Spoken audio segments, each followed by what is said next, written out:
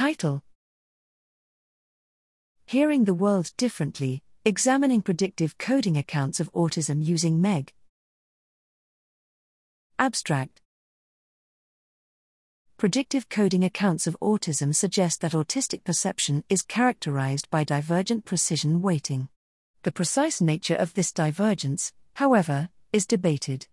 Here, we sought to disentangle competing predictive coding accounts of autism by testing them at a neural level.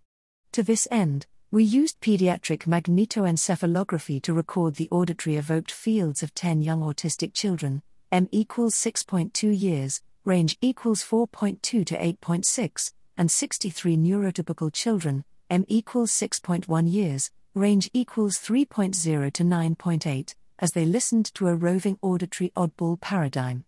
For each participant, we subtracted the evoked responses to the standard from the deviant pure tones to calculate the mismatch field MMF, an electrophysiological component that is widely interpreted as a neural signature of predictive coding.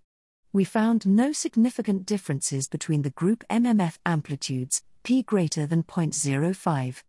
An exploratory analysis indicated larger MMF amplitudes in most of the autistic children compared to their average age-matched neurotypical counterparts, p less than 0.05.